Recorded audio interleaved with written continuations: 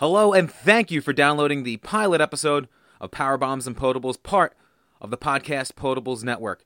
My name's Corey Oates, and this week I am joined by the head of the Podcast Potables Network, Dan Morgan, to discuss the week that was in professional wrestling, what's going on with WrestleMania, and so much more on this week's episode of Power Bombs and Potables.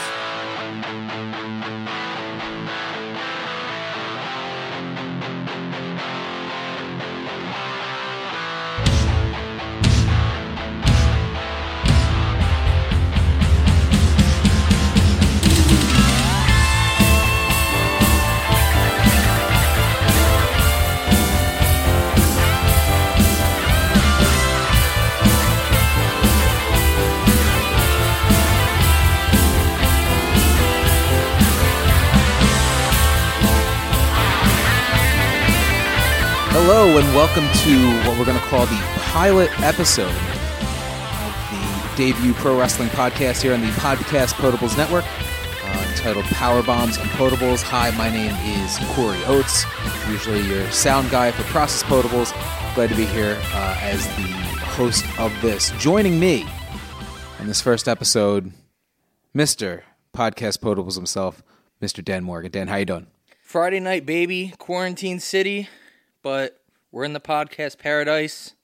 I'm excited to continue to try and grow the network even in these difficult times, and very excited to get you a show on this network. I've been kind of hoping for a long time, even before I was doing podcasting, that you would be doing some sort of wrestling content that I could consume, and now it worked out well that I have built what I'm hoping to become an empire, and now I would like to hand you the keys to one of my kingdoms. Well, is that a good promo? Yeah, it was a great start. I mean, I listen to so many wrestling podcasts on my own, and I feel that wrestling podcasts are one of those things that so many people do that it was an oversaturation that I wasn't even sure if it was necessarily worth my time.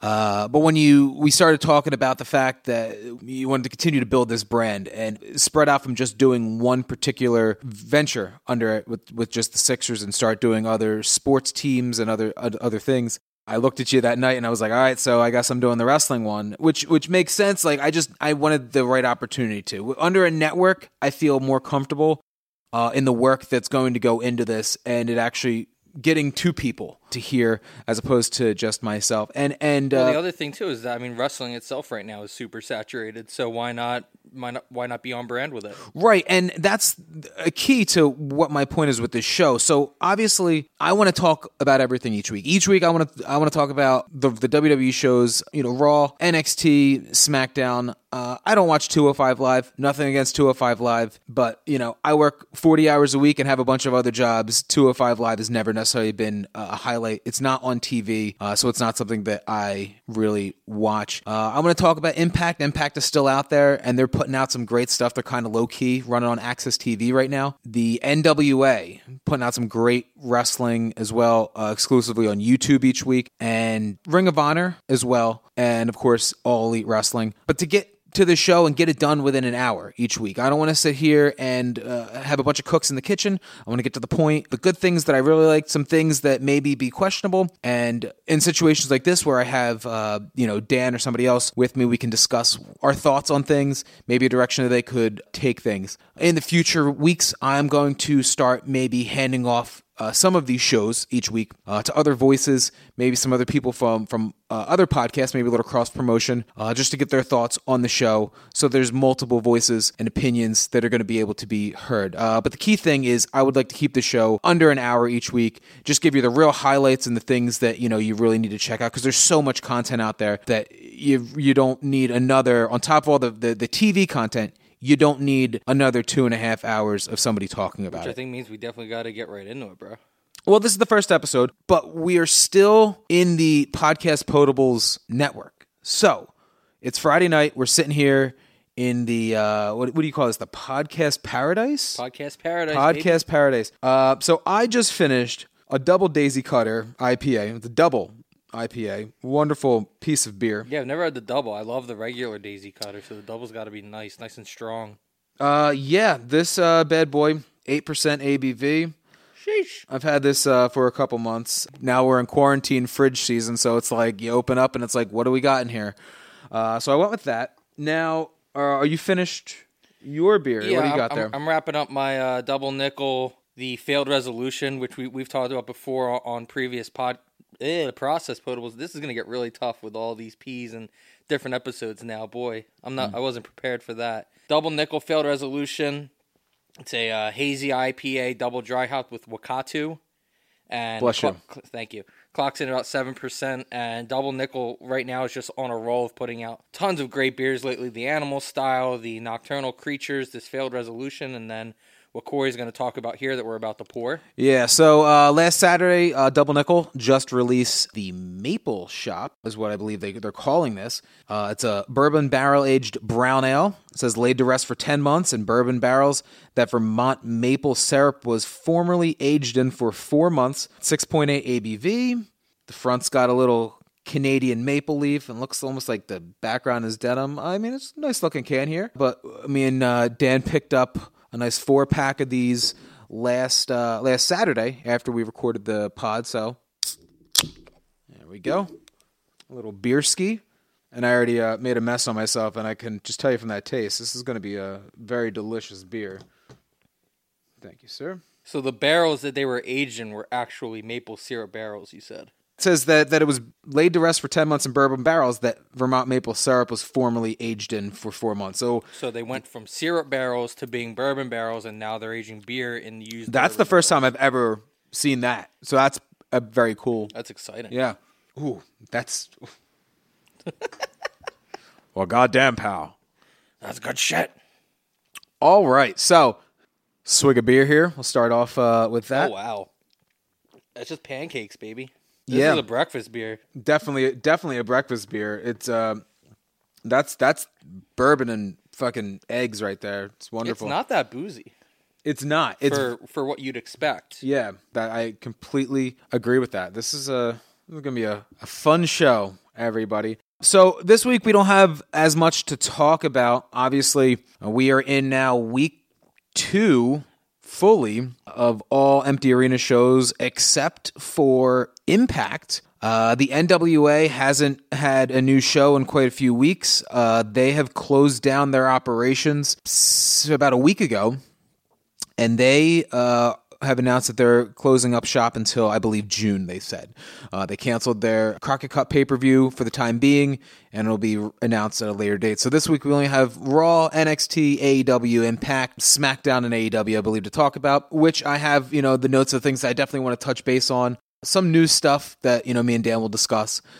So we're going to get into it now. I'm just going to work my way down each week, starting with the beginning. So obviously Monday night, we start off with Monday Night Raw. The show opened with the exact same, I believe it was about a 4-minute build package to the Drew McIntyre, Brock Lesnar WWE title match for WrestleMania. I like the package, so I'm completely okay with them reusing it 2 weeks in a row because it does a great job of showing Brock Lesnar's build of his career in WWE from 2002 to now. Same with Drew McIntyre, how he came in as the chosen one to 3MB to leaving to coming back. And here we are now with the big build-up. So I'm a fan of that. Obviously, the first thing that I noticed when we actually come live in the arena, if you want to call it an arena, Performance Center, is that they have adapted the camera angle. Now, on the show last week, the Process Potable show, I refer to this as the AEW camera angle, and I will apologize because I realized later that I was wrong with that. This is actually the Ring of Honor camera setup. Ring of Honor has been using this for years. AEW barred it clearly from Ring of Honor, and if anybody, WWE barred this from Ring of Honor. I will give that to Ring of Honor, because Ring of Honor, if there's one thing, I love Ring of Honor. I've been a Ring of Honor supporter for several years. I went to the MSG show, but I've even been to shows... Hey. Oh, yeah, you were there too. Wow. But I've even been in shows that they've ran in hotel ballrooms. I yelled at that guy to shut the fuck up and got a standing ovation. Yeah, oh shit, that was in the Manhattan Center. That was a completely different Ring of Honor show. So yeah, we've been to so many different Ring of Honor shows, from the big stage to the small stage. But Ring of Honor does a great job of masking, I hate to say it, very close to empty arena shows at points by shooting the camera angle that they do. So it's great that these other companies are utilizing it because it takes your eyes off of the fact that there's just a bunch of empty chairs behind the camera angles where the WWE had been shooting for the last week and a half or so. Well, but we start off with Raw, and it's just another Lesnar promo. I'm fine with it. Lesnar stands there, does his thing. Heyman talks him into the building. Fine with it. They're trying to fill 3 hours. It is what it is. This week on Raw, they played the entire Rumble match, Rollins, Cena, Lesnar match from Philly, the Philly Rumble in 15, which was a great match. I think that match got like 4.5 stars from Meltzer. And with commercials, that got about 45 minutes of the show. I remember I saw the opening promo with Lesnar. I stepped away for a couple minutes, and I came back up, and it was about 9:10. And I ended up just being able, I've seen that match. I fast forwarded right through it, and I was like 3 minutes away from being live because that's how long that match was. They're obviously filling time each show with trying to put some old content on, which is, it's fine. It is what it is. Promo-wise, these shows have been really, WWE-wise, been heavy on the promos. AJ comes out and cuts another promo on The Undertaker. He's been getting really personal with him, calling him Mark, really digging into him about Michelle McCool. Comparing his career. Yeah, him and apparently Michelle McCool and Taker are big animal activists, and they shot like a video last week with like a tiger in a pool or some shit like that. Like a Myrtle Beach zoo. Yeah, and the weird thing is that they like then brought that in. Like it just seems like they're digging for stuff here. And the whole Tiger King thing on Netflix is going off, so I think they definitely wanted to ride that wave right away. I didn't even know the Tiger, the Tiger King was a thing till yesterday, which is Thursday. We're talking Monday Night on Raw, so AJ references it in the promo. So good for them being ahead of the curve on that one. But I have a question. Sure. On this because AJ is one of those guys that was such like a big deal when they got him. He showed up at the Rumble. What 2-3 years ago? 2 years ago? 2000 and it was 17. No, it was before that. It was 15. No I want to say. Way.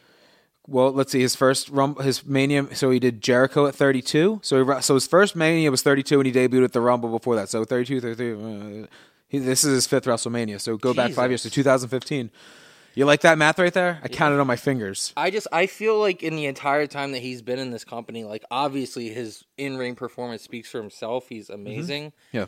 But even in title runs, even when he's having to work with anybody, I feel like he's never gotten this kind of time on a mic. In what you're saying to me is 5 years in this company, and I think it's good because like a guy with this kind, like a star of his caliber, I feel like has for some reason or another has been like kind of kept away from doing promos and doing a lot of real personal storylines. Well, people who have been watching wrestling or in the inner circle of wrestling for years have always talked about how great AJ Styles is, how phenomenal he is in the ring and to put a match together. But the one thing they always used to say about him is he couldn't cut a promo to save his life, which is one of the big reasons why in TNA in like 2010 when Bischoff and Hogan came in, they put him right with Flair. They put him with Flair for a couple reasons. One, because they figured Flair would be his heater. But two, because Flair can cut a promo. But the only problem is Flair's one of those people from the old school is Flair knows how to get himself over. So it's very difficult for him to get others over because he manages to get himself over before other people. I'll touch on something very similar to that when we get to AEW. But ever since AJ got to WWE, he is a completely different guy when it comes to the mic. Everybody I've been saying is like, oh, he can magically talk. And I think it's honestly, maybe some people work better with scripted promos. As dumb as that sounds, when you're given the material and you don't have to come up with it on your own, maybe some of those people, it's easier for them to execute that. If you're not the most natural guy, It makes sense that would be better for you. I'm just saying it's cool to see. It's something that I feel like in the entire time he's been there, and I respected what he had done before he got there, but as a guy who mainly only watched WWE in what I even watched, right? Like I never got to really see him do any of that. So this really feels like the first time, which I think is cool. Amongst all the things that I don't really enjoy them doing right now, I think that's one of the positives coming out of this is him getting that opportunity. Well, yeah, I mean, AJ in his run, he's already, which is crazy to me because AJ Styles, he was a staple. He was on the very first NWA TNA pay-per-view in 2002, and he was there until 2000 and I believe 13. His contract ran out December, so pretty much 2014. And then he spent all of may have been 2012 because I feel like that's not. I think he spent maybe 2 years, so maybe it was 2012. But he spent 2 years after that, so he spent 10 years in TNA. Did a little bit of ROH in there, but in that time he didn't really have mic time. It was all in ring stuff. And then he goes to New Japan. He goes to Ring of Honor. Works a lot of stuff there. So obviously you're right. He's got great stuff in the ring, but he's not really gotten the mic time. You put him with people like Carl Anderson and Luke Gallows, who those guys have ridiculous chemistry on a microphone. They had their own podcast for years. Those guys are money just standing behind him, saying 3 words in, calling each other friggin' Punky and Hoot like they're the Rock and Roll Express. And it gets over. But really what I want to get back to try and get this back on the right pace is that it came out this week that Undertaker, with all the stuff and the look that he had last week with the braided hair and everything, he was supposed to be big, evil American badass, most likely for this WrestleMania. They were supposed to be a motorcycle entrance and all this stuff, apparently. Yeah. And then AJ challenges him to a Boneyard match at WrestleMania this week. So pretty much nixes that idea. I mean, even when he was the American Badass, he was still like Dead Man Inc. and all this other. Well, yeah, I think shit, that was so I don't know. yeah, but the Boneyard match seems to me like it's going to be one of their quote unquote close set matches. It's probably going to be something in a graveyard-esque. I'm sure Taker. Is this going to be pre-taped? Most of the matches are being pre-taped. I know some of them's being pre-taped this weekend. They've already hold on, and I do have this that and I was going to bring this up later, but I'll just bring it up now. So Ryan Satin, who's probably, if you are looking for a great person as a follow, him in Pro Wrestling Sheet, Ryan Satin was a former, I believe, head writer, producer for TMZ, broke out on his own, started his own brand. He does not report quote unquote rumor and innuendo. He will only put out confirmed factual information. And he is kind of now getting source stuff from WWE straight on.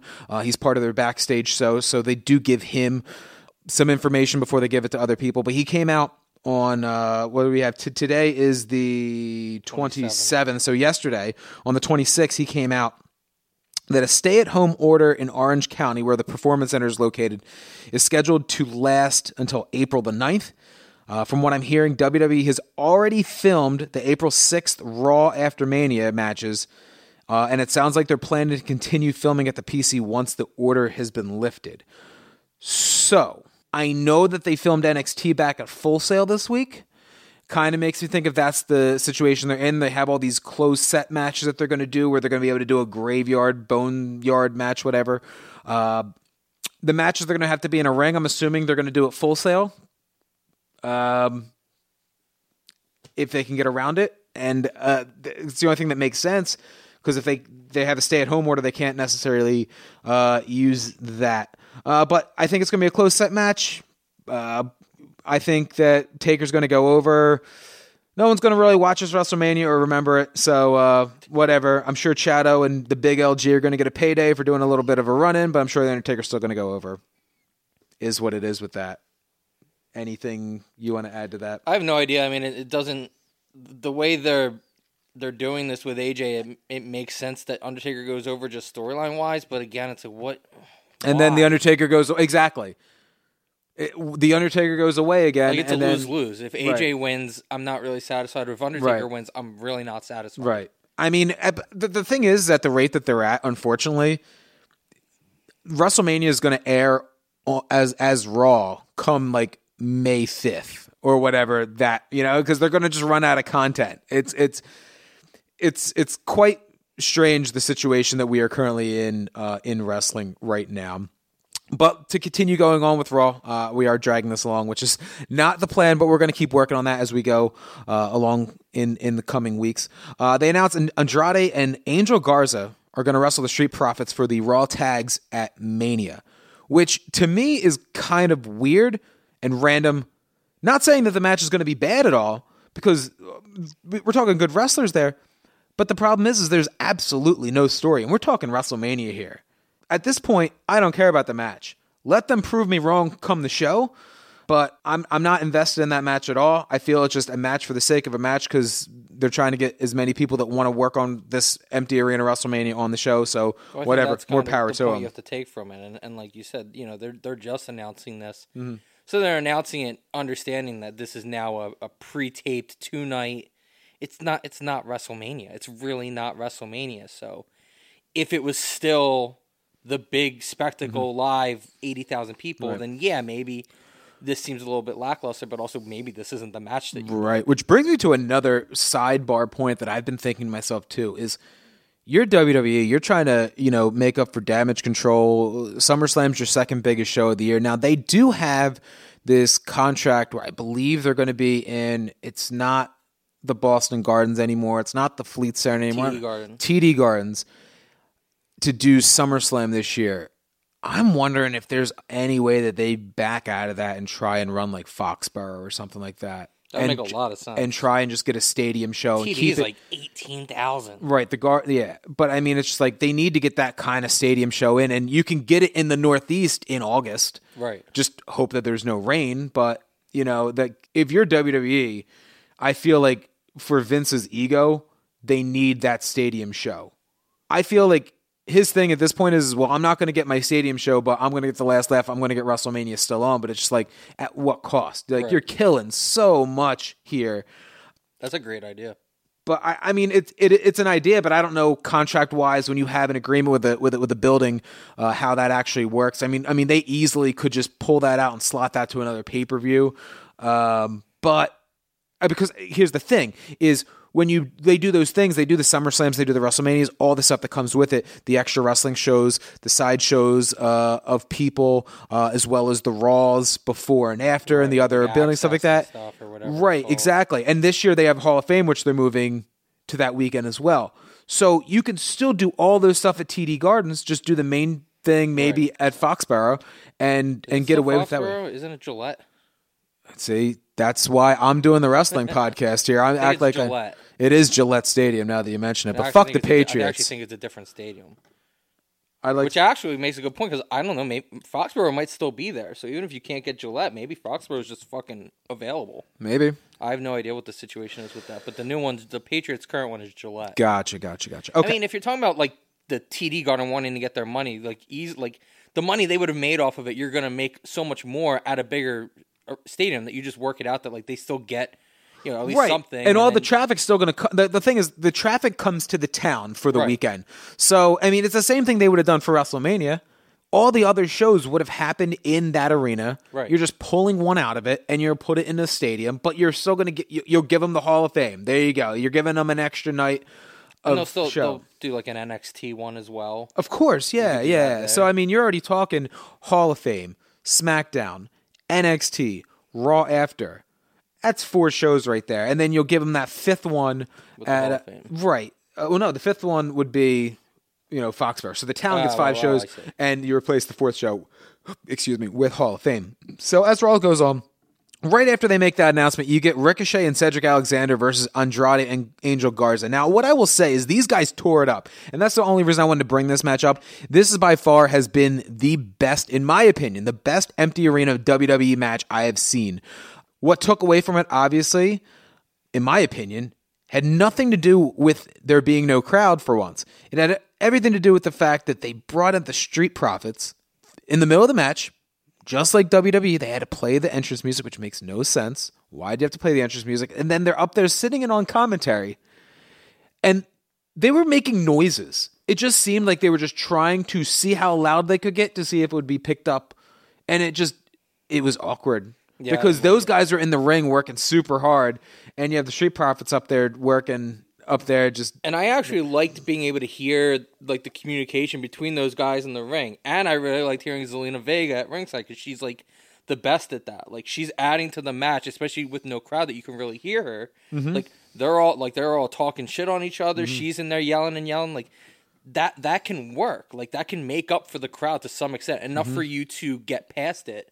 And then they came in and it was like, okay, now this just feels forced and it feels like you're doing this because there's nobody here where like I was enjoying the aesthetic before that. Yeah, Zelina Vega and Paul Heyman are by far the two best people, because you take a Sami Zayn, you put him out there. Sami Zayn's out there yelling, doing a bunch of comedy stuff. Those two are actually, they're there. They're giving direction. They're shouting. They're stomping their hands on the mat. They're making noise and doing the stuff that you'd see from the managers of the past, the Arnold Scullins, the Freddie Blassies, the Sherry Martells, the Bobby Heenans of the world. Those types of people who were a manager. Their job was to guide their wrestler, their client, however you want to word it, to win the match. And that's a lost art in WWE form, because usually Vince pulls people right away. But the Andrade Zelina thing works very well for him. So good. And obviously Heyman and Lesnar works tremendous as well. But continuing on with Monday Night Raw, unless you had anything else for that segment, I wanted to get to Shayna Baszler and Becky Lynch. Becky Lynch peaked 1 year ago at WrestleMania. That was the climax. You know, it would have been originally that Survivor Series match where she got the concussion on the Raw before. You had to replace her with Charlotte and all that stuff. And Charlotte took her place against Ronda at that Survivor Series. Fast forward, you get them back together for WrestleMania last year at MetLife. And she went over. Cool. She won the belt. She's been on a downward slope ever since then. But here we are 1 year later, and she has not lost the belt. She needs 100% to not only lose this match at WrestleMania to Shayna, but she needs to get absolutely destroyed by Shayna, in my opinion, because you need to break Becky down to then rebuild her back up. Because Becky is tremendous as a babyface, and everybody knows the money in a babyface is in the chase. Her chase ended a year ago, and there's okay once you get to the chase, you give them a feud or two to hold on to, and then, all right, you cool them off, you put the belt on somebody else, you let them chase again. Because once they're up there, then what do they have to fight for? Shayna, you know, you're talking about someone who in NXT was pretty much the champion for 2 years. Give or take a couple hiccups here and there. They flip-flop the title once or twice with her and put it right back on her. But she was pretty dominant there. So far, they brought her up. She went vampire on Becky. That was as bad as a fart in church. And then they brought it back up in this interview, which I was like, don't talk about this. Like, if there's one thing, WWE is notorious for acting like, oh, well, we'll just make you forget about it. Please, let us forget about that, because that was not good as a way to bring her up. The story was simple. The story was absolutely simple. You had Survivor Series, you had NXT versus Raw versus SmackDown. Shayna got beat, and by, I think, Bayley, something like that. And all I remember is how it ended was Becky took out Shayna on that announce table, and that's how the show went off the air. All right, so the next time that these two met was that Raw. All she had to do was jump her. The story was there. She was just waiting to get her revenge for getting beat up at the end of Survivor Series. And then here you go to WrestleMania. That's their story. You didn't need to do the biting, but I digress. You get here, and you have this promo Monday night, and my problem with it was everything that Shayna has done so far in WWE besides that is, you know, the main roster has been one thing. She's come in, she's talked a lot of shit. She did the Elimination Chamber. She eliminated all 5 women. No one has eliminated everybody. So they're building her up to be a badass. Totally cool with that, because that's where she needs to be. Right. They really need to make it seem like Becky is going to get her ass kicked and then let her get her ass kicked. But the thing is, Becky just blindsides her with that chair when Shayna hadn't done anything wrong, really. What they should have done was they should have had maybe Shayna start to maybe grab Charlie, maybe threaten Charlie and get in her face, and then here comes the heroic babyface. Right from the start. It wasn't a lot, but they did do that. You're right. Everything you're saying is correct, but to try and give them credit, because I don't think this is as egregious as maybe you're making it out to be, at least for me, again, not nearly as invested as you are to some of this, is that Becky in the entire year since she's gotten the belt, at least to me, has never shown that she's threatened. Basically, everyone that's come there, she's been like, I don't know who you are. You can't touch me. Like, I'm not scared of you. Open challenge. And to their credit, this is the first person that at least she's like... Except for Asuka at the Rumble, which, once they got there and they got through the match, then she was like, "Ha, I knew I could do it." And it's like, oh, okay, way to completely discredit the fact that you have been like in shambles for weeks building up to this match. I kind of thought that was a little weak on their end too, but that's in the past. But okay, so one other time. The point is, she hasn't taken anybody else very seriously. At least you're giving Shayna the credit here that she's taking her seriously. She's not taunting her, saying she's not worried about her. Like, she's going out of her way to go after her. So if anything, you give them a little bit of credit for that. All your points are valid, but at least they're doing something different than what she's been doing for a year. Fair enough. All right, so then pretty much besides that, Raw finishes up with strong promos. You have Owens and Rollins out there building for their match. I thought that they did a good job at this. Obviously, all the matches on WrestleMania would be a million times better with a crowd there. But these guys, I'm sure, if there's anybody, these guys are out there to steal the show. And I think that Owens and Rollins are going to just beat the living shit out of each other. At this point, based off of that promo Monday night, I don't want to see any interference. I want it to be one-on-one. I want it to be Rollins versus Owens. I don't care who goes over. I don't feel that either one losing will hurt the other. So you don't need any interference. Just let these two finally go at it, because this has been a build for months now. I think going back to October, November, it's been that long since they started all this stuff. So I feel like that is really a match that could have used a crowd for the emotion, but I think that they're going to do just fine in an empty arena. The crowd would have ate it up, but they don't need it. But that probably would have been the most alive the crowd would be that entire night, would be those two guys. You're right that neither would get hurt, but I think Owens needs it. Owens has really not had that many spots in a while, and Seth could do whatever he wants, and nothing's really going to hurt him. I think Owens needs it. Yeah, Owens has kind of been forced to eat shit for these last couple months because of the strength in numbers that keeps happening with AOP and then Murphy, and then they put him with Samoa Joe when Samoa Joe came back from being hurt. And then Samoa Joe got hurt filming a commercial that hasn't even aired yet. Then Samoa Joe got suspended. And it's just one thing after the next for this guy. But the only thing is, he keeps showing up and he keeps getting his ass kicked, which is kind of fun because they keep building it into his promos at this point where he's just like, yep, I know how this is going to go. Let's fucking do it. But I definitely agree with the fact that I think that Owens needs to win this match. And then finally, Orton comes out and he accepts Edge's challenge. I believe it's going to be a last man standing match for WrestleMania. Another match. You got to feel bad. You and me were actually at WrestleMania 27 in Atlanta when Edge had his last match. And even at that, nobody knew it was his last match. He went out on top as the World Heavyweight Champion. And here he is, 9 years later. Nobody thought he was ever going to come back. He had that crazy return at the Rumble. Just imagine what the pop at WrestleMania would have been for him to have his first one-on-one match back.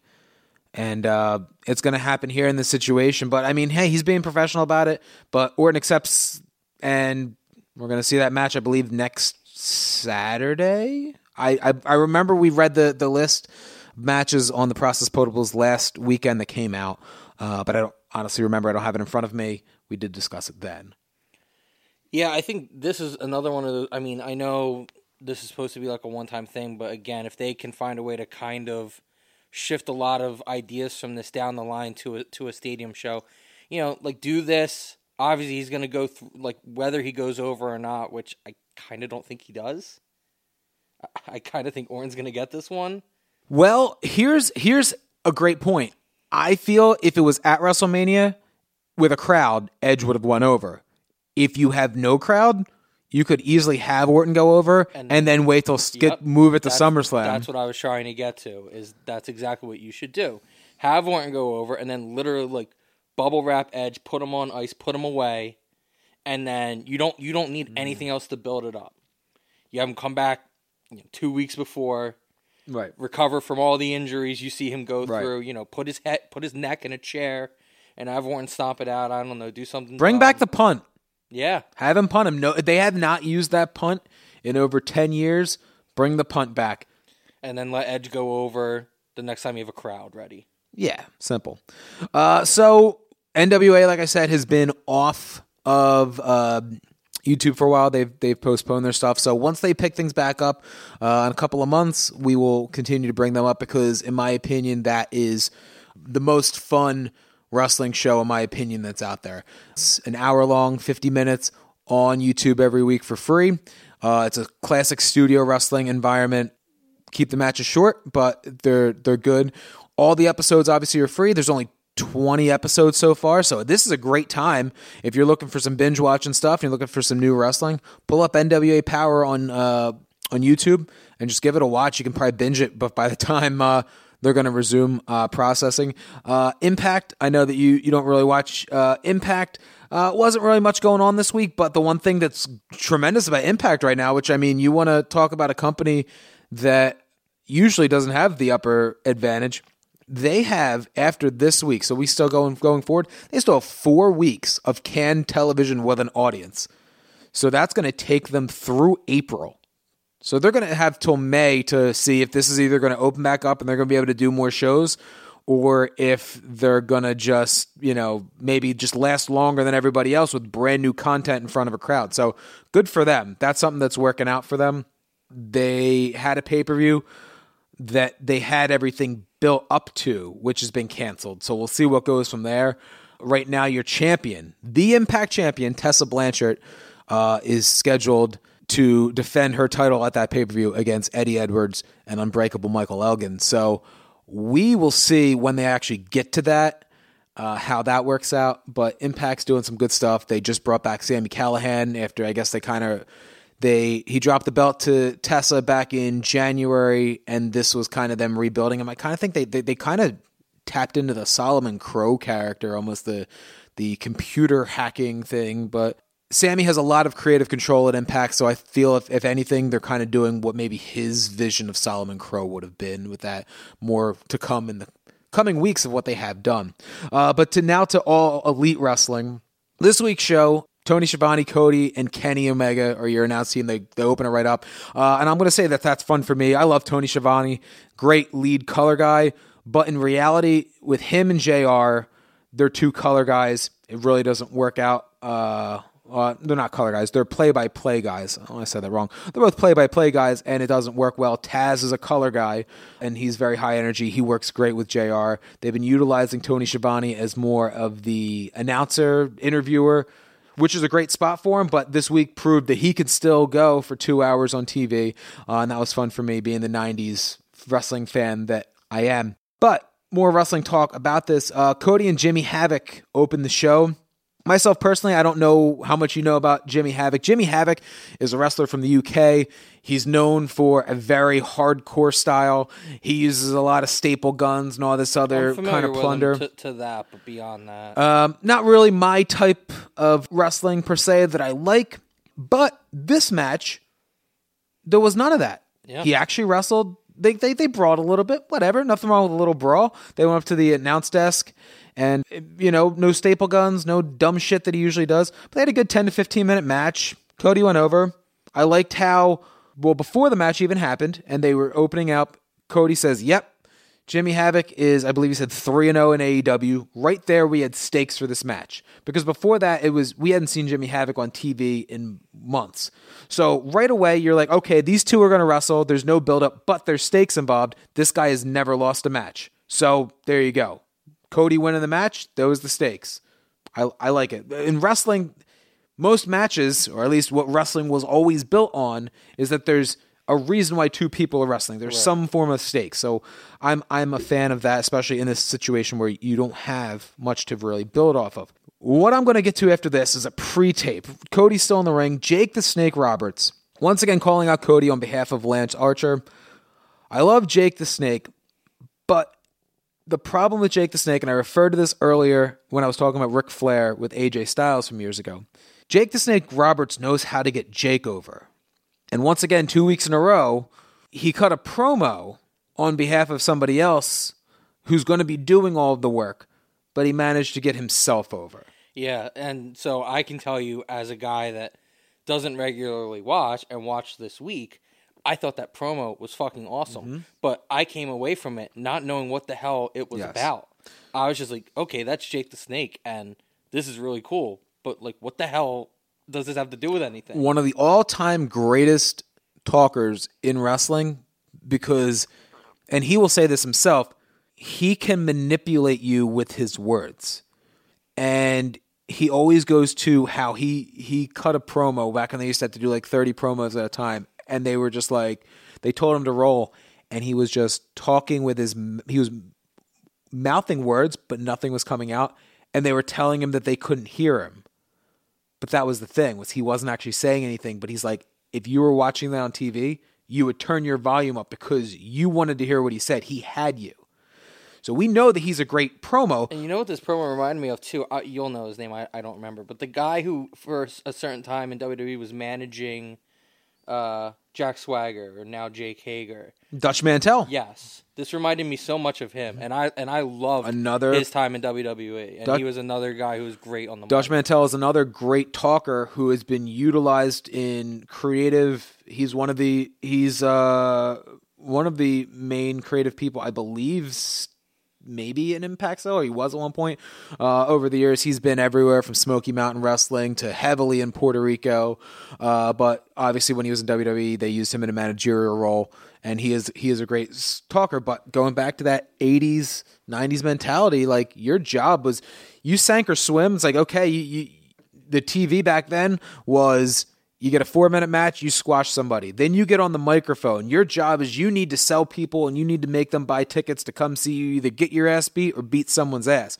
But you did it with your words and how you did it, and that's how you sank or swam, and that's how you made your money. So these guys from the 80s and the 90s, when the house show business was where you made your money, they can talk for themselves. They didn't have to rely on scripted promos. They knew who their quote-unquote character was. They lived the quote-unquote gimmick. Right. And guys like Jake are great talkers, but necessarily hasn't done anything to get Lance Archer over yet. We have yet to see Lance Archer in the ring. Yeah, I didn't know who Lance Archer was till you talked about it now.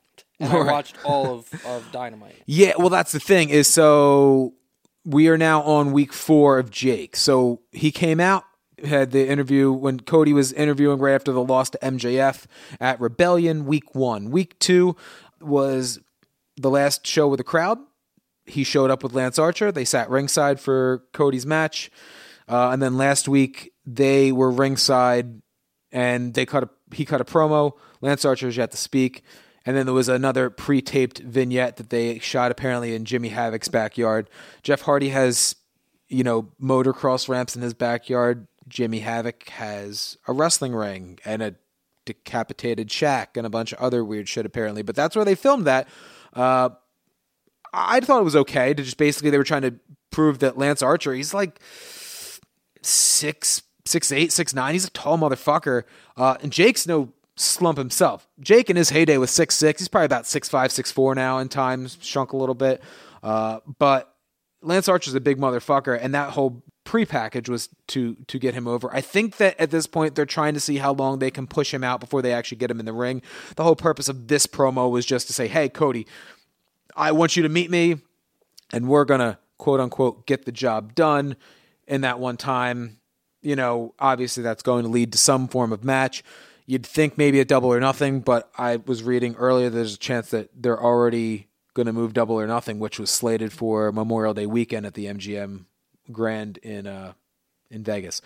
Next up that I want to actually discuss about AEW, Brody Lee, the former Luke Harper from WWE, made his in-ring debut. It was what it needed to be. I appreciated this. Unlike the Jake Hager match, Jake Hager, they threw him in there with a enhancement talent, a jobber, so to speak, and he crushed him because that's what Jake Hager needs to be. He just needs to be a monster. Let him run over people. With Brody Lee, they threw him in there with QT Marshall. QT Marshall, a member of the Nightmare Family. So he's got credibility. And obviously, he's been in wrestling for years, ROH and other different companies. So people know who he is. But he was his opponent. Brody Lee pretty much ran over him. Loved it. What I loved more was the pre-tape package that they did with Brody Lee. Did you get to see this at all? Okay, so it's Brody Lee at the head of a table. He's wearing a suit. He's got a steak. He's cutting into this steak. He's talking about how the new Dark Order, which is what he is the leader of, they do whatever they want to do, is what he's telling these two other guys who are sitting opposite ends, left and right of him at a table. They have steak in front of them. And he's just sitting there, he's chopping into this steak, and the other two guys look scared shitless. And the one guy grabs his fork and knife and goes to cut into a steak, and he tells him that, no, you're not allowed to eat before I eat. And then runs him off. And then he sits back down, and then the other guy sneezes. And then he runs him off. Clearly, this was a shot of Vince McMahon. Thank you. Without even seeing the promo, you knew exactly what they were making fun of. I just love it. Another great podcast listen, not even a shill. Brody Lee made, he was on Talk is Jericho that came out today. He talks all about what led from him getting to WWE, all the crap that he went through in the 8 years he was under contract there. And what he went through to get his release to debut here. Because in the end of the day, his thing was this, is he's like, I don't care if you put me on TV every week and job me, I just want to wrestle. And he spent the last 2 or 3 years for the most part just sitting at home getting paid, where most people would like to do it, but he's like, this is what I want to do. Before I can't do it anymore, I want to do it. So no amount of money could keep him there. And you've heard this from so many people recently. Rhino had been, Big Terry had been sitting at home for months, and they offered him ridiculous money to continue sitting at home, and he was like, fuck it. And he ended up leaving and going back to TNA. I keep calling it TNA. It's Impact Wrestling. They have dropped the TNA, except for, the promo that they're in right now is they're bringing back TNA for one night only. What are the odds? Boy, I'll tune in for that. Yeah. But it's weird because everybody who made TNA is not around or available to even come in. So that's going to be interesting. But I did find that fun. But that's a great listen. It's only an hour long and really get you up to speed where this guy is mentally and, his travel to AEW. Next up, I know you're going to want to talk about this. All right. Sammy Guevara versus Kenny Omega for the AAA Mega Championship. Sammy Guevara is a star, all right? His stock is going to keep going up in time. Now, I told you he was 21. I looked this up a little bit earlier. I was wrong. He's actually 26. Okay. But that makes a lot more sense. It makes a lot more sense, but still, the dude is so young to be able, what he's accomplishing every week with the TV time that he's been given. Like, the sky's like the limit for this guy. What are your thoughts on this match? Because I know that you were talking about it. Blew me away. I mean, this was the best match of this year. I don't think it's close. Really? It might be the best match of last year. I'm trying to think of the last time that you've seen. Yeah, of course. I mean, the last thing that comes to mind is Omega Jericho in New Japan. That's the last one that I can remember, like, going on my phone and talking about and texting you about and being like, holy shit, this was great. Like, this was that good. It touched on everything. This kid did everything.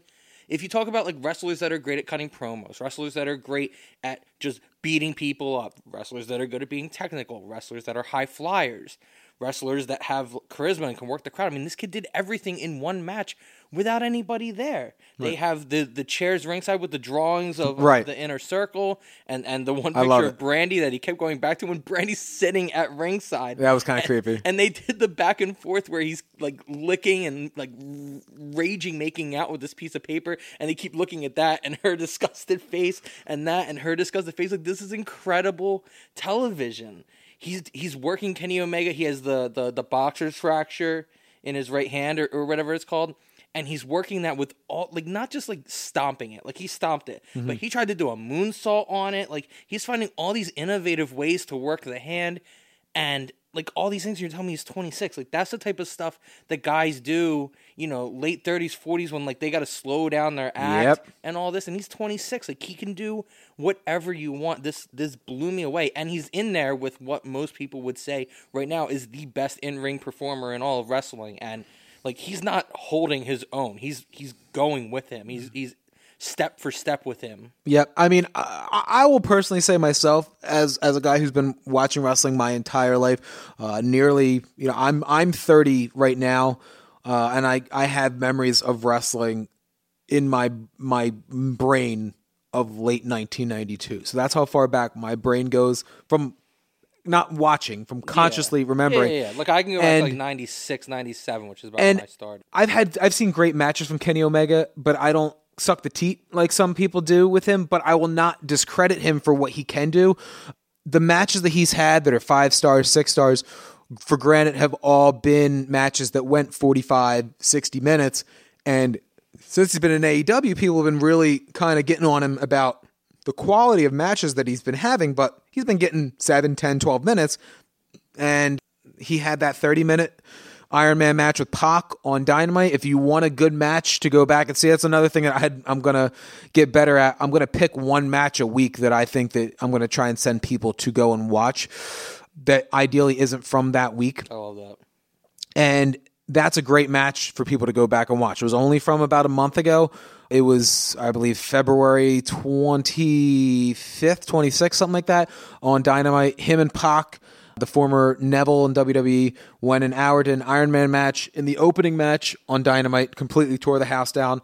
And then at Rebellion, 4 days later, him and Adam Page defended the tag titles in that match against, I believe it was Santana and Ortiz, or it might, no, what the hell am I saying? It was the Young Bucks. There's so much content in wrestling that unless you have notes in front of you, you don't remember the things that happened. But it was against the Young Bucks, and they went for about a half hour that night. And in what some people, including even Tony Schiavone, which I know that dude is so damn genuine, this guy sat and announced Midnight Express matches and Hollywood Blonde matches, and he said that was the best tag match that he had ever seen himself. It was very good. So, I mean, Kenny Omega has now finally starting to hit his stride, getting back on the pace of what made him the must-see wrestler in 2016, 17, and even 18, now that we are in 2020 in AEW.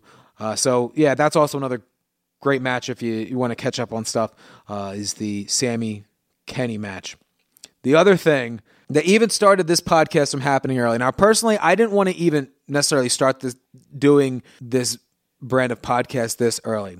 But you sent me a text the other day that said, I cannot stop thinking about Jericho cutting a promo on Vanguard 1. Which is a drone. He cut a promo on a drone. It is incredible.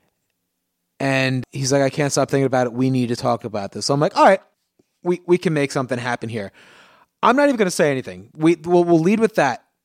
First, I want to hear what's going on in your mind. Talk about it. I mean, the first thing is, as a guy who has loved Chris Jericho since he was doing cruiserweight opening matches on WCW, is the way that this guy reinvents himself over and over and over again, and is still at the top of his game at this point in his career is unbelievable. With all we always talk about guys like The Rock leaving and going to Hollywood and doing other things, and Brock Lesnar bailed on WWE and did MMA and all this stuff, and now John Cena has left WWE and is doing movies and all this.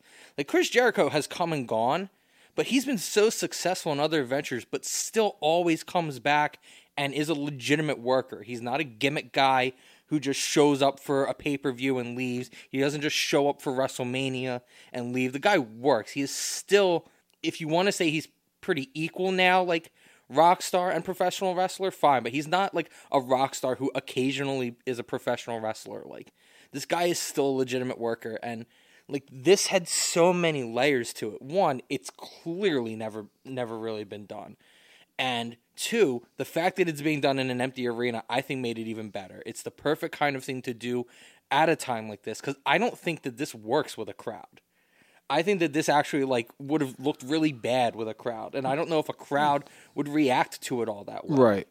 And the last thing, and I texted you this, I don't know how many people, who also watch wrestling will be able to get this reference, but like, this had such incredible Ashley Schaefer BMW vibes from Eastbound and Down that like all I could think about was Jericho as Will Ferrell, and like I feel like he would have done this same thing, like talking to a drone, and it would have been hilarious, and I loved it so damn much. And it's it's a thing that I honestly think, like, I don't know who else could do this other than Chris Jericho. Mm-hmm. Well, first of all, I'll lead and say thank you for making sure that you referred to it as the Ashley Schaefer BMW, not the Ashley Schaefer Kia. We know what we're talking about here. The higher performance models in the BMWs. Correct.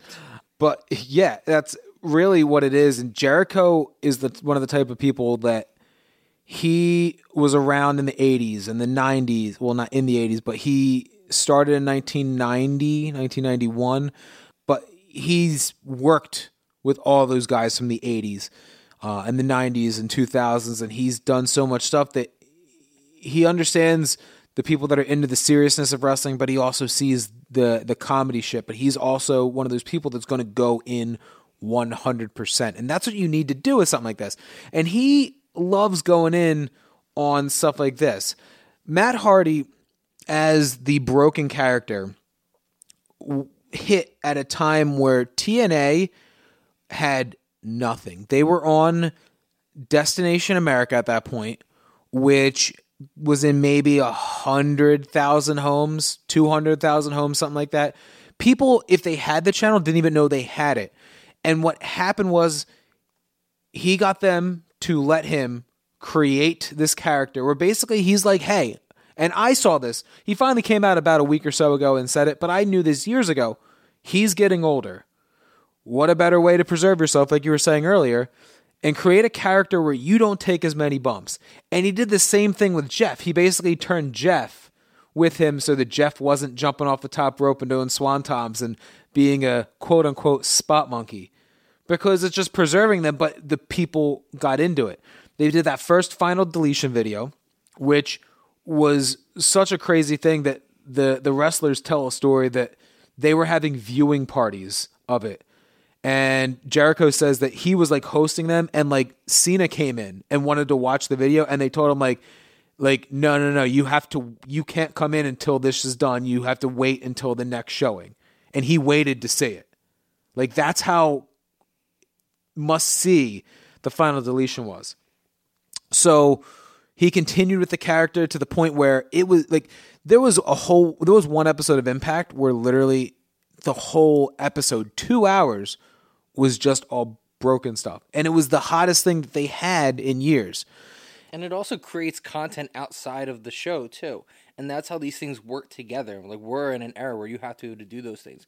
You need to be able to do things that not only happen on TV, but get to other platforms. They can go to a YouTube, they can go to a social media platform, and then people see them there, and then that draws them either back to television or to television if they hadn't been watching it. Because that's what happened to me. Mm-hmm. Is like, you told me about this, and I remember looking it up on YouTube and being like, oh my God, right. Like, this is great. And like, that's the kind of thing that makes you want to tune in. Like, if you're a guy that's like only a WWE guy per se, and like you're mainly about watching matches, then like you really can't tell me, oh, you know, TNA or Impact or whatever had this match and you should watch it. It's like, yeah, but like I've seen enough matches this week. But if you're like, there's this character and he does this thing and I can go watch the promo, then like that's a whole other level to it. And then maybe I want to tune in and see what's happening. Right. And so many other things went into the Matt Hardy character at that point. Matt Hardy, he was talking about how they pretty much almost bridged the gap. It would have been the first thing. They would have bridged the gap with Ring of Honor and Impact to have a working relationship to go back and forth with the Young Bucks. And it unfortunately happened right at the point where Jeff Jarrett came back in and the whole thing got squashed. Their contracts ran out. They were working independence. They came in, worked Ring of Honor for a month. The Hardys did. They won the tag titles and then dropped them back to the Young Bucks in a ridiculous ladder match on a pay-per-view WrestleMania weekend. And then the next night debuted back for WWE on WrestleMania. And the whole time he kept pitching the broken mat, the broken mat, the broken mat. And Vince didn't get it, of course. You could imagine Vince not getting it. And he was pushing for Bray to work with him, and him and Bray were working together. They were the tag champions at one point, if you remember. And they were pushing for the Final Deletion, pushing for the Ultimate Deletion they did with them. And by the time they finally got to it, it was like, and it was the closing segment on Raw, and it was cool, but it should have happened like a month prior. Yeah. So his whole thing is at this point in his career, he's got another couple years left in the tank, and WWE at this point, they only want to do the Hardy Boys. That's all they wanted to use him for. And the funny thing was they used him as an ingredient to this Edge Orton situation. They had Edge concerto him and take out his neck, and he fucking got over. He was supposed to get buried in his last night out. He got over to then they brought him out the next week, and then they took him out again just for fuck's sake, and it didn't fucking matter. His contract ran out, so here we are 2 weeks later, and here he is back as Broken Matt again, and I guarantee you that he is going to find a way to get over even more than he originally was back in 2016 because AEW has a broader audience. Not to mention, they're getting that lapsed fan. They're getting those people that used to watch in the 90s and the Attitude Era and stuff like that like great promos, solid wrestling, believable storylines, and not BS, which is what AEW is great for. But people are also going to look at it and be like, I know Matt Hardy. And this is a little bit weird, but if you actually give it a chance, you're going to like it. And if you hear things like this and you're going to want to look more into it, you're going to start looking on YouTube. You're going to find the final deletion, all this other stuff, and then you're going to be really all in on it. You're going to find him time-lapsing through the arena, getting from the 200 level to the ring. Yeah, it was awesome. I don't care. Yeah, I mean, it was so bad it was good. Right. That's exactly. Everything that has to do with the Broken Matt character, it's literally 80s cheese. Yep. And I'm fine with it. If it's done right, nobody's going to give a single fuck. Yep. The only problem was their actual interaction. It went way too long. Jericho gave him like a third and fourth chance to switch teams. That took way too long, and they just kept going over the same old. Yeah, I mean that's one of the problems that I do find with AEW general. A lot of times they run real short on they'll undercut a main event match or something like that, and then usually Jericho's always out in the last segment, and he always has to make up for time. I think it was the Thanksgiving Eve when they were trying to get Moxley to join the Inner Circle. And they were going to do the swerve where he's like, oh, I'm going to join. And then they do the turn. He says he's going to join. And then it takes 3 or 4 minutes of them in the ring partying and celebrating before they finally get to it. Because otherwise, I mean, right now, they were going to be left with time. With what's going on, you kind of get that they're going to be struggling to fill all the time. Right. That's my only. Everything else in this whole thing was fantastic. But their actual promo, it worked for a little bit, and then they just did the same thing, 2 or 3 extra cycles. Yeah, for no reason. You put 2 guys who can talk out there, and that's really, really why it works. Because they could have fucking talked for another half hour if they wanted to. Again, trying to move this on. Anything else you want to talk about with AEW at this point before we move on to NXT? Just Broken Matt Hardy calling Chris Jericho a hole of ass, I believe, and then also I think he referred to the Bucks of Young, Bucks of Youth, Bucks of Youth. I love so much about this. Yeah, that's always been the thing. He always has different, and everything he does gets over. It's wonderful. Matt Hardy is one of the most creative people. Wonderful. Yes, he is wonderful.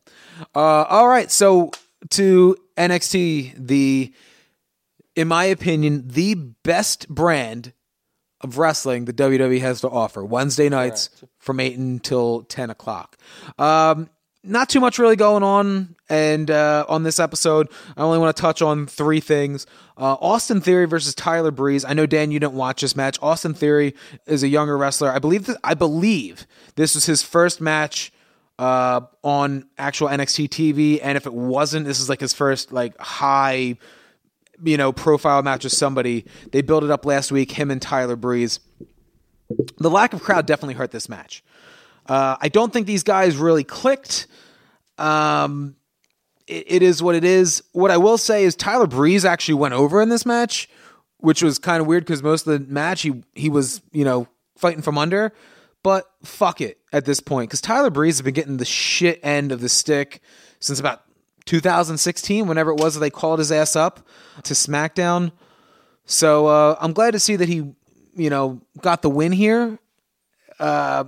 I don't know necessarily if that buries Austin Theory, because again, we're kind of in a weird standoffish point in wrestling where there's not much going on. because of the fact that we don't have these crowds, and they're just trying to put some content out there. Real quick, touch base on updates on the women's ladder match. Io Shirai and Candice LeRae qualified for the 6-way women's ladder match. Whenever that's going to happen, it's supposed to happen at the NXT TakeOver Tampa, which they've announced this week that all of the matches that were going to be slated for that pay-per-view are going to be happening on the TVs over the next couple of weeks. They're just going to implement them into the TV show, which is cool. I'm fine with that. Wonder if they should have tried that with WrestleMania. Anyway, I digress. There was some other filler on the show, not really worth talking about. The other match I want to talk about, Matt Riddle wrestled Roderick Strong, and I was let down by this. I'm not saying it because there's no crowd, but like AEW on the other channel on the exact same night, not only was live, unlike this, there was a tape show from the prior weekend, but they're in an empty arena, amphitheater that holds thousands of people compared to this Full Sail room where they taped it in that holds 200, 250 people. And they're doing such a better job to put on great matches on AEW. And I don't get how WWE wrestlers, especially on NXT, when you got the workers on that one, everybody that came from New Japan and the indies that really have been used to working to the crowds of 10 to 300 people to work a match. So they're working this match, and it was not hitting for me, and I was kind of let down by that. It's just possible that these WWE matches just really aren't clicking, and it's just maybe something to do with how they're having them go out there and work them. I can't really answer to that, but it was kind of a letdown. You'd think Matt Riddle and Roderick Strong on a TV show that's trying to fill time would be good. And I think they went 2 or 3 segments too. It really did nothing for me. I mean, Matt Riddle, a lot of guys you could say this about, but to me, in the short time that I've watched Matt Riddle, which has only been probably the last year or so, he seems like a guy that would feed off the crowd more than most. So I think I can kind of get behind him having a bit of a letdown. And this might be a cop-out because I know, like, while NXT is considered the, talent building part of WWE, it is also actually, like, a show of theirs now. So, and a lot of these guys aren't raw talent. Like you said, they come from other places. There is still something just to be said about, like, if you compare NXT to AEW is putting their best show out there. NXT is still developmental. Even if these guys have experience, they are kind of going out there, working on things, trying things. Like, I don't think that ultimately they are simply trying to put on a show that just competes. They obviously are in competition. I think they acknowledge that, and we can appreciate that. But it's just one of those things where, like, AEW is going to go out there and put on a great show. Like, this is those guys' only responsibility. It's not the same thing with NXT. It's 2 hours compared to 10 hours each week, realistically. Well, right, but I'm just talking NXT. Right, well, okay. NXT is only 2 hours, but the thing is that, like, NXT just isn't made to be the primetime show.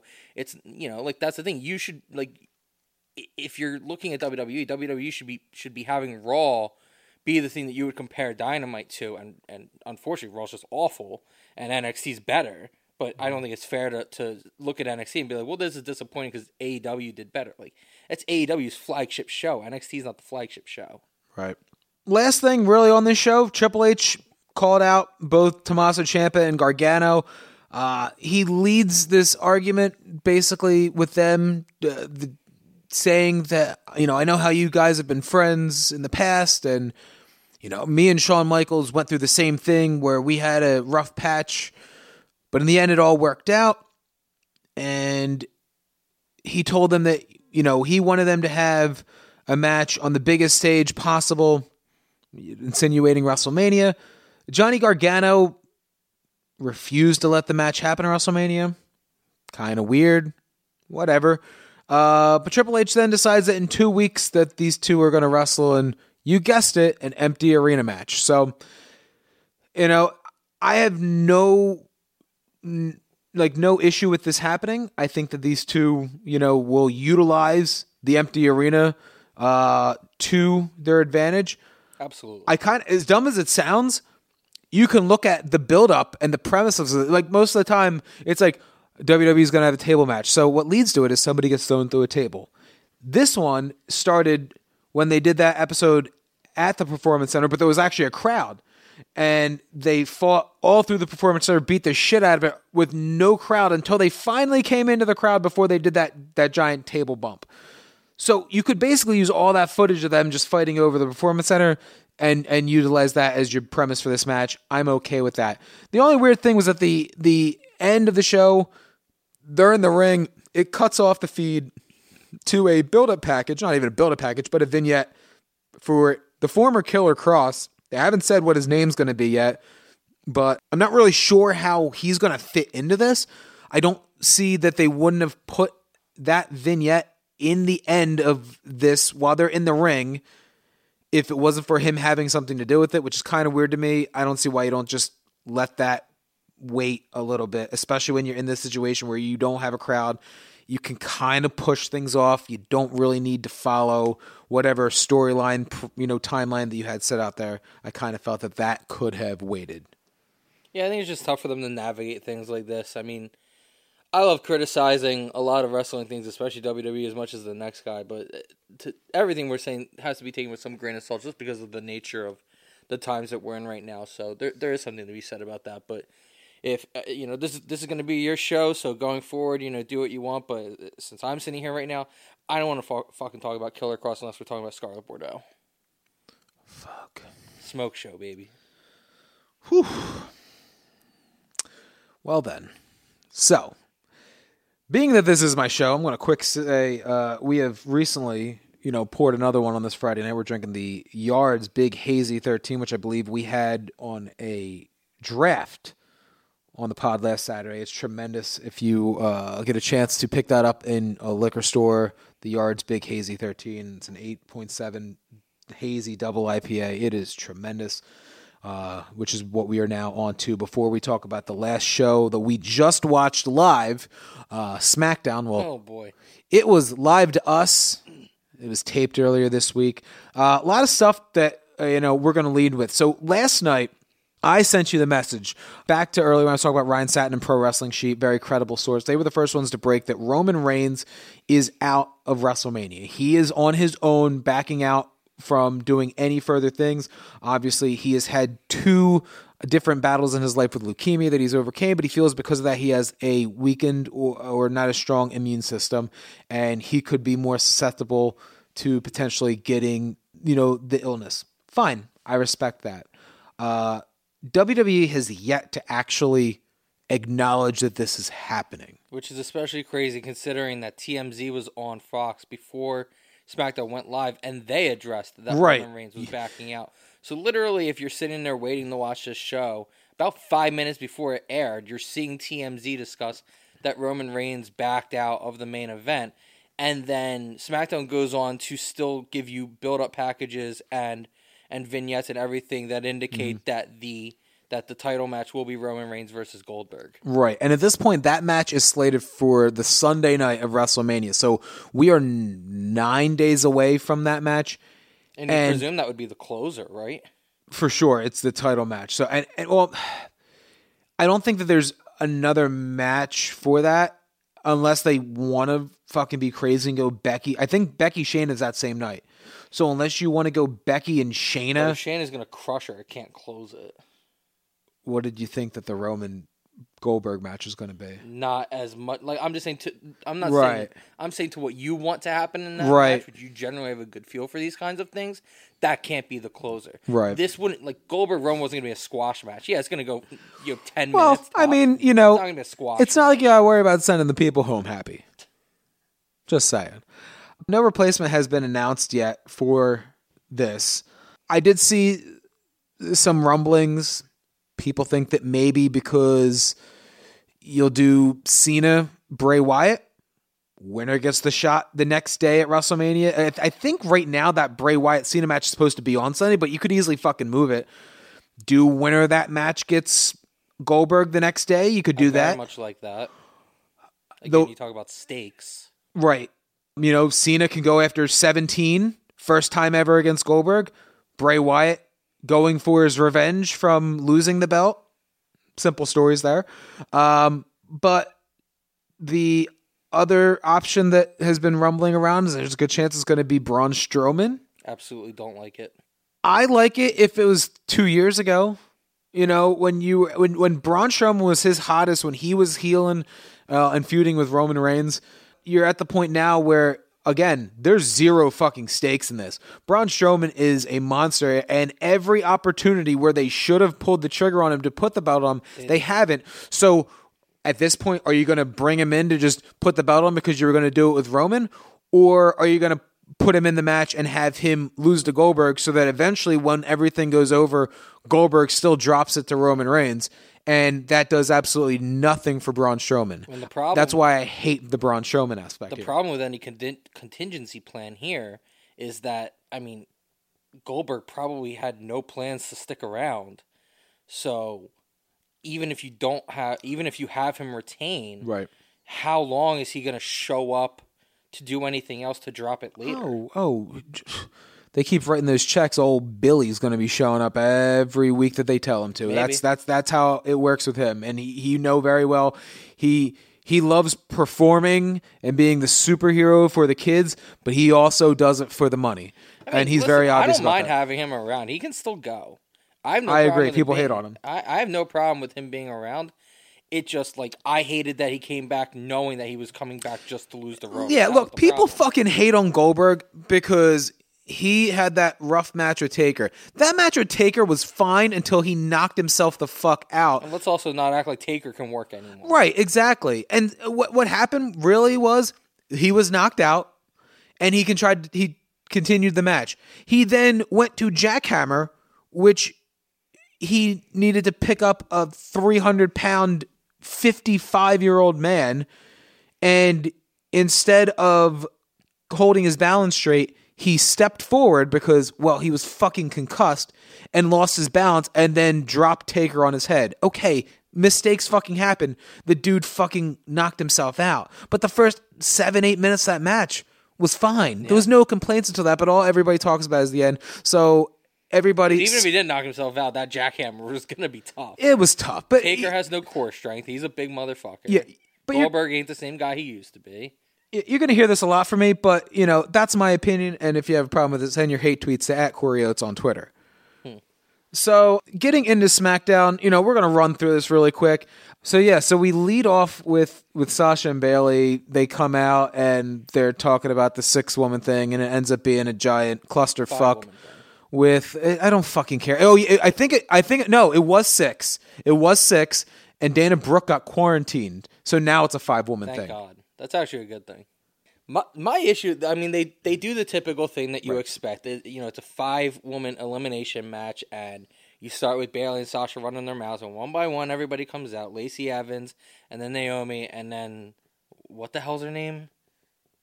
Tamina. I was about to say Tamina. The daughter of Jimmy Snuka, who I'm sure we're going to find out is an actual murderer in a couple weeks on Dark Side of the Ring. The worst thing about this to me is that, you know, I love that Bayley comes out and is like hinting and teasing and trying to address the idea that, you know, they might turn on each other, and they leave it on the cliffhanger where she basically says to Sasha, like, you know, we're good, right? Like, nothing can split us. And Sasha looks like she's about to tell her, like, listen, bitch, like, I want to win. And then Lacey Evans comes out, and it's like, I would have been fine with them just addressing that right there. Like, that would have been much more entertaining than this. And I know they want to lead you on and whatnot, but, like, this was a good time to just, like, build that tension more by letting them talk about it a little bit. Like, you don't have to do the split, obviously. That they're going to save that for the match. Mm-hmm. But to just not have her say anything and leave that look, like, I get what they're doing, but I think it's poorly executed, and then everyone else comes out and just shits on this whole thing. Right. So yeah, it was horrible. Another match that I'm just not going to give 2 fucks about with WrestleMania. Yep. I mean, if we get like a good 5 to 10 minutes of Sasha and Bayley 1-on-1 at the end of it, it'll be good. Until then, it's going to be up. Yeah, I mean, we've been saying this for years, and they've danced the fuck around it. Those two had matches that were tremendous, memorable. We're still talking about them from NXT from years ago. And they have done everything in their strongest power to keep them apart from actually having that, because you know that they're going to eventually go back there, but every time you think they're going to, they pull back. That's fine. But this is the time. I mean, Bayley hasn't really had anybody to work with. Sasha's been off of TV. I'm kind of... Especially because they're available down there right now. We've been seeing them on these tapes, and this is gonna have to happen for at least another month or two. That let's go ahead and do it. Let them work. This is a situation where I definitely say, fuck it. You need to. This is the first storyline that I will say has the chance to have the power of the Hogan Savage WrestleMania 4 to 5 story, where you started one year and you knew where you were going the next year. You build them up as best friends, which they've done for a long time, but you get that climax where you start to get the little teases and it drags on and drags on and drags on until it finally happens and they turn and you finally get the title match. The problem is, at this point, is Sasha's a better heel than Bayley, but I like Bayley as a heel now, and if she turned back baby, I don't think it would be best for her. So it's kind of a weird situation, as I don't know what direction you take it. Had they not done the turn, and had they done this when both of them were faces a year ago, and you got to now when you finally did that turn, then it would have made more sense to me to have done the turn and done it now. At this point, just, wait. I mean, the way that it makes sense to me, I guess, is, Bayley's got to retain for a lot longer, but maybe come, Survivor Series or the Rumble, somewhere closer to Mania, she's got to drop it to Sasha, and then she's got to do the thing where, she realizes that this gimmick isn't the best, and then she comes back at Mania as the face Bayley and has her big inflatable fucking wacky waving inflatable and flailing two-man bros, and that's how she overcomes. I don't know, but then she's the champion again. It's a fucking and then you're in a bad spot. You're kind of putting yourself in a bad situation there. But that's the only way it makes sense. Yeah. So we open up. We got Drew Gulak, Shinsuke Nakamura, and what I found was super awkward and no build-up. And the winner of this match, if Drew Gulak can beat Shinsuke Nakamura, then Daniel Bryan gets a Intercontinental title shot against Sami Zayn at WrestleMania. And you guessed it, Gulak wins. Daniel Bryan's going to wrestle at WrestleMania against Sami Zayn for the Intercontinental title. But apparently he's talking about now he's going to be quarantining himself. So I don't even know if he's going to make WrestleMania. This whole fucking thing is a mess. And it's just each day more and more stuff's coming out. That's there. I said earlier on the Process Potables last week they should be taping these shows in advance, and they did. But not thinking about the repercussions that could be coming each day as we advance in this world as these things are happening. Right, but again, it's hard to expect them to be able to do that. But as we talked about earlier with the Roman Reigns thing, they didn't go back and edit any of these things. They left it all the fuck in there. Well, that's the problem. Why the hell is that promo in there? The only thing that can justify it, like you said, is that they haven't actually announced it. So again, as far as their storylines, that's still the thing, and you hope that they have some kind of plan in place that makes sense. Instead, if they just go on Raw and okay, Roman Reigns has announced that he's not going to perform, then what the fuck? Then go in and edit it. But if somehow they have some actual creative idea, even if it's bad, as long as you're okay, I see why they waited. They tried this. Then fine, I get it. But if they're just going to end up doing it where they're oh, ESPN broke the news that Roman Reigns is, then it's that's what they love. Jesus Christ, come on, dude. Yeah. A couple other things, I guess, that they're going to work on stuff for WrestleMania. Alexa beat Asuka, which has been, they've been calling out Asuka and Kairi Sane wanting a women's tag team title match for a while. She gets this win. I'm guessing they're going to go Nikki and Alexa versus Kairi Sane and Asuka for the tags at WrestleMania. They haven't announced that yet, but it seems like I have a bunch of shit planned for SmackDown next week, so whatever. The only shining light in the show was Nikki on commentary. She's actually pretty good. She's very entertaining. It made the match fun. It absolutely compensated and then some for an empty arena. And when that happened, I was oh god, this is gonna be annoying and not great. Very surprised. Yeah, probably the best part of the show. She definitely added to it. They announced Otis versus Dolph Ziggler for WrestleMania, which I can tell you right now is gonna suck. Well, okay.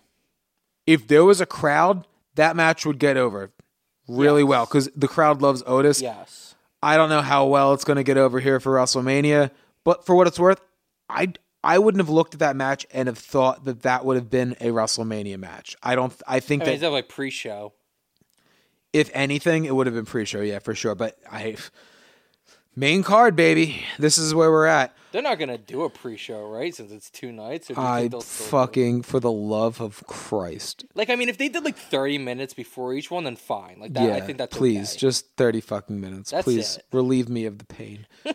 The next thing, Renee got to get paid.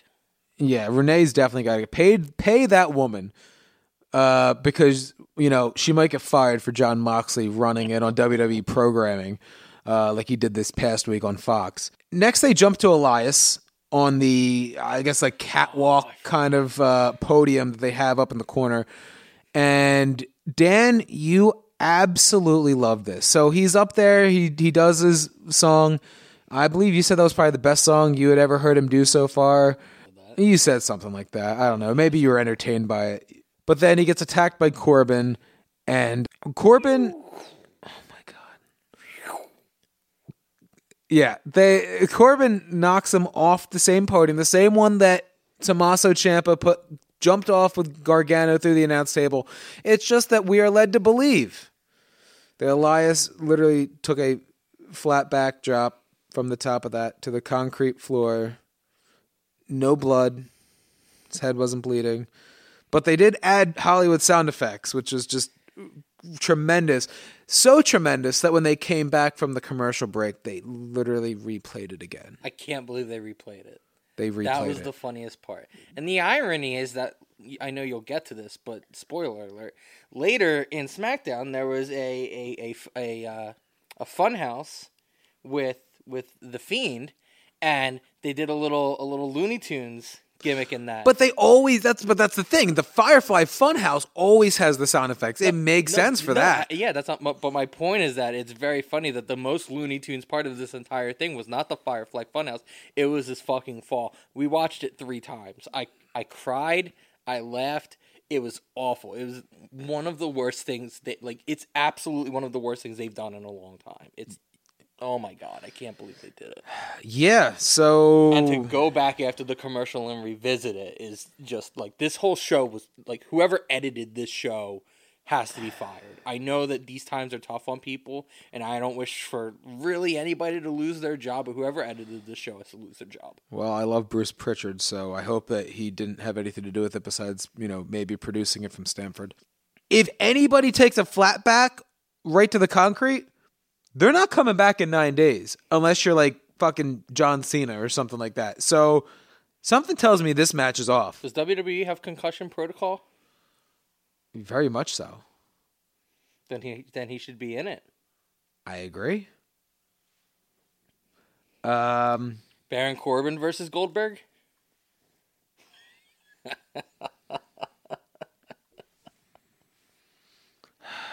Continuing on. We get to that Firefly Funhouse with Bray Wyatt where he challenges John Cena to a Firefly Funhouse match. So we are now back on to another gimmick match. We talked earlier about the AJ Styles Undertaker Boneyard match, and here we are. We're going to get Bray and Cena in a Firefly Funhouse match, which he hasn't actually confirmed, but next Friday, apparently Cena's going to be on SmackDown to accept the challenge. I can tell you this, in all the years I've watched wrestling, nobody has ever not accepted a challenge in wrestling, so spoiler alert. Without even saying it. And then the last thing that happened on SmackDown, New Day versus Usos, winner versus Miz and Morrison for the tags. And what do you know? They announced that it's going to be a triple threat tag, New Day versus Usos versus Miz and Morrison for the tags at WrestleMania. And then it was announced today that Miz is not going to be on WrestleMania. Boy.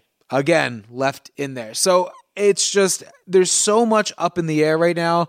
And I guess next week they're going to, everything that's going to be done will be out there because I believe that they've started taping some of WrestleMania already from what I've gathered.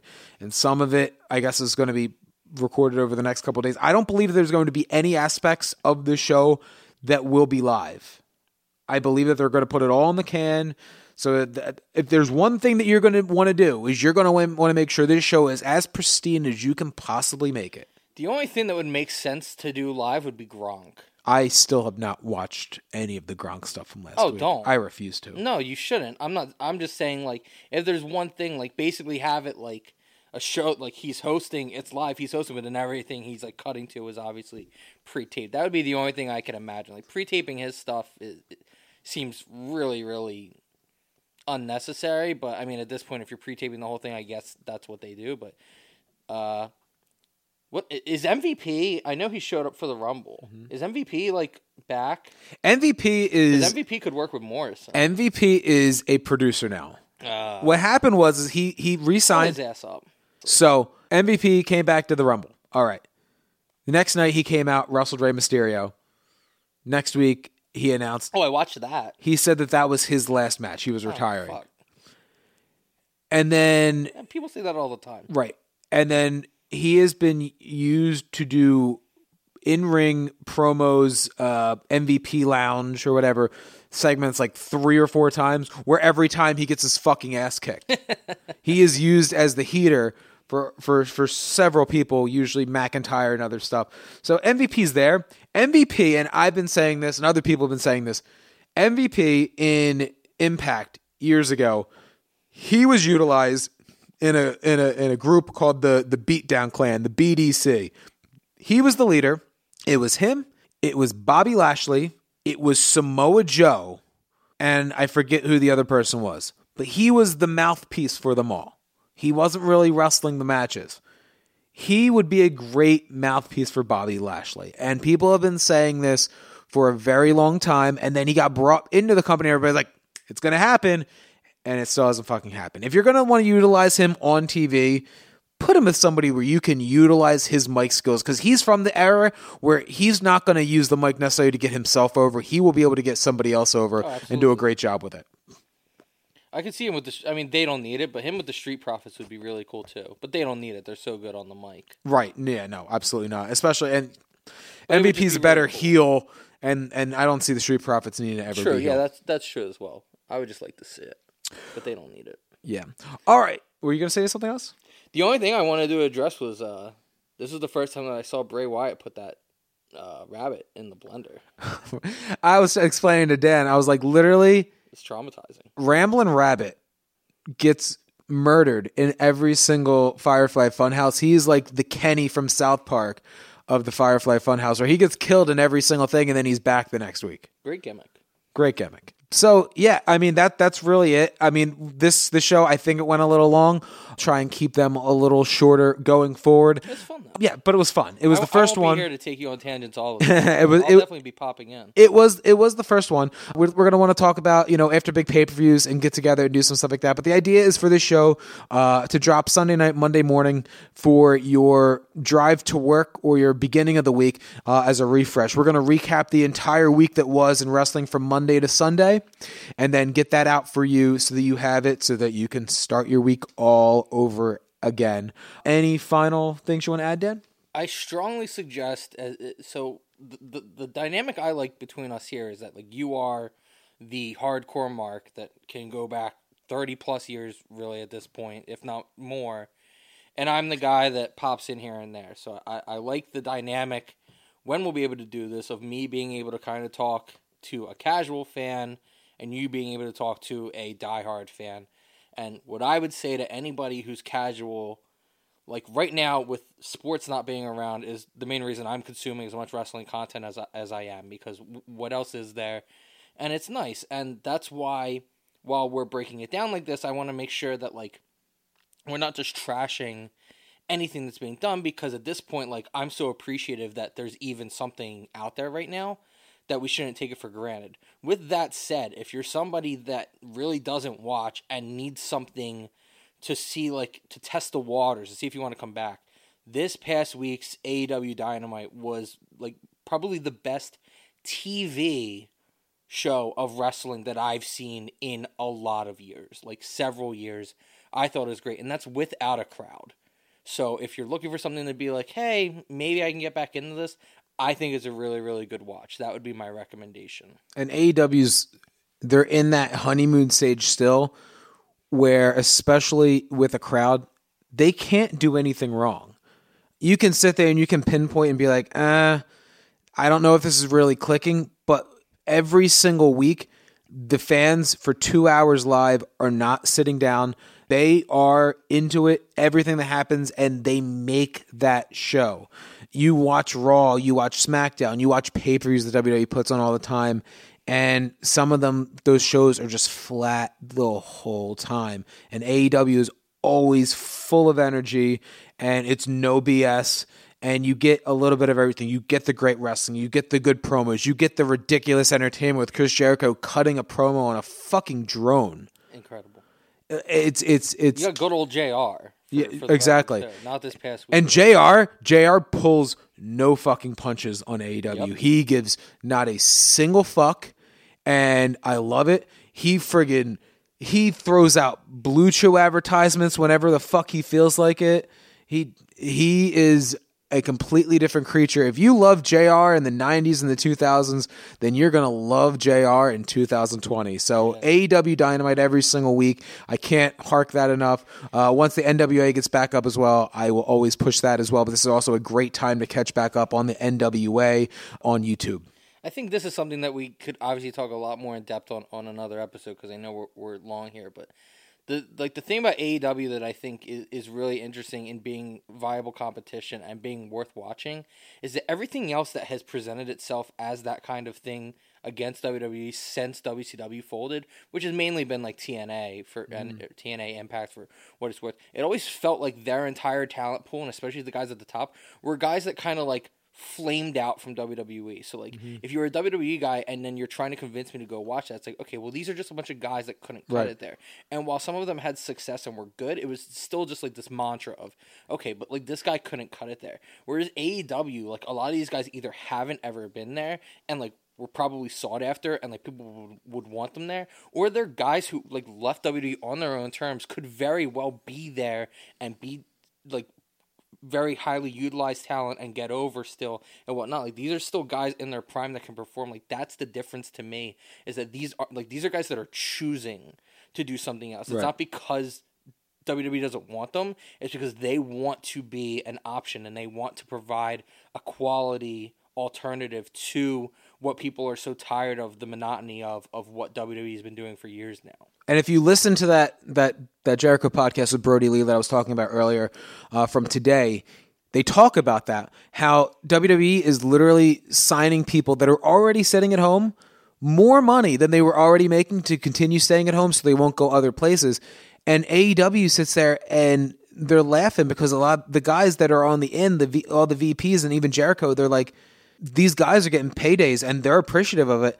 But just because they're a WWE guy, there's a select few people that if they became available that they're interested in. So obviously, you know, the Luke Harper, Arn Anderson has gone on record for apparently the last 3 or 4 years and has always said that Luke Harper, Brody Lee, was the most underrated guy in WWE and they just never gave him a chance.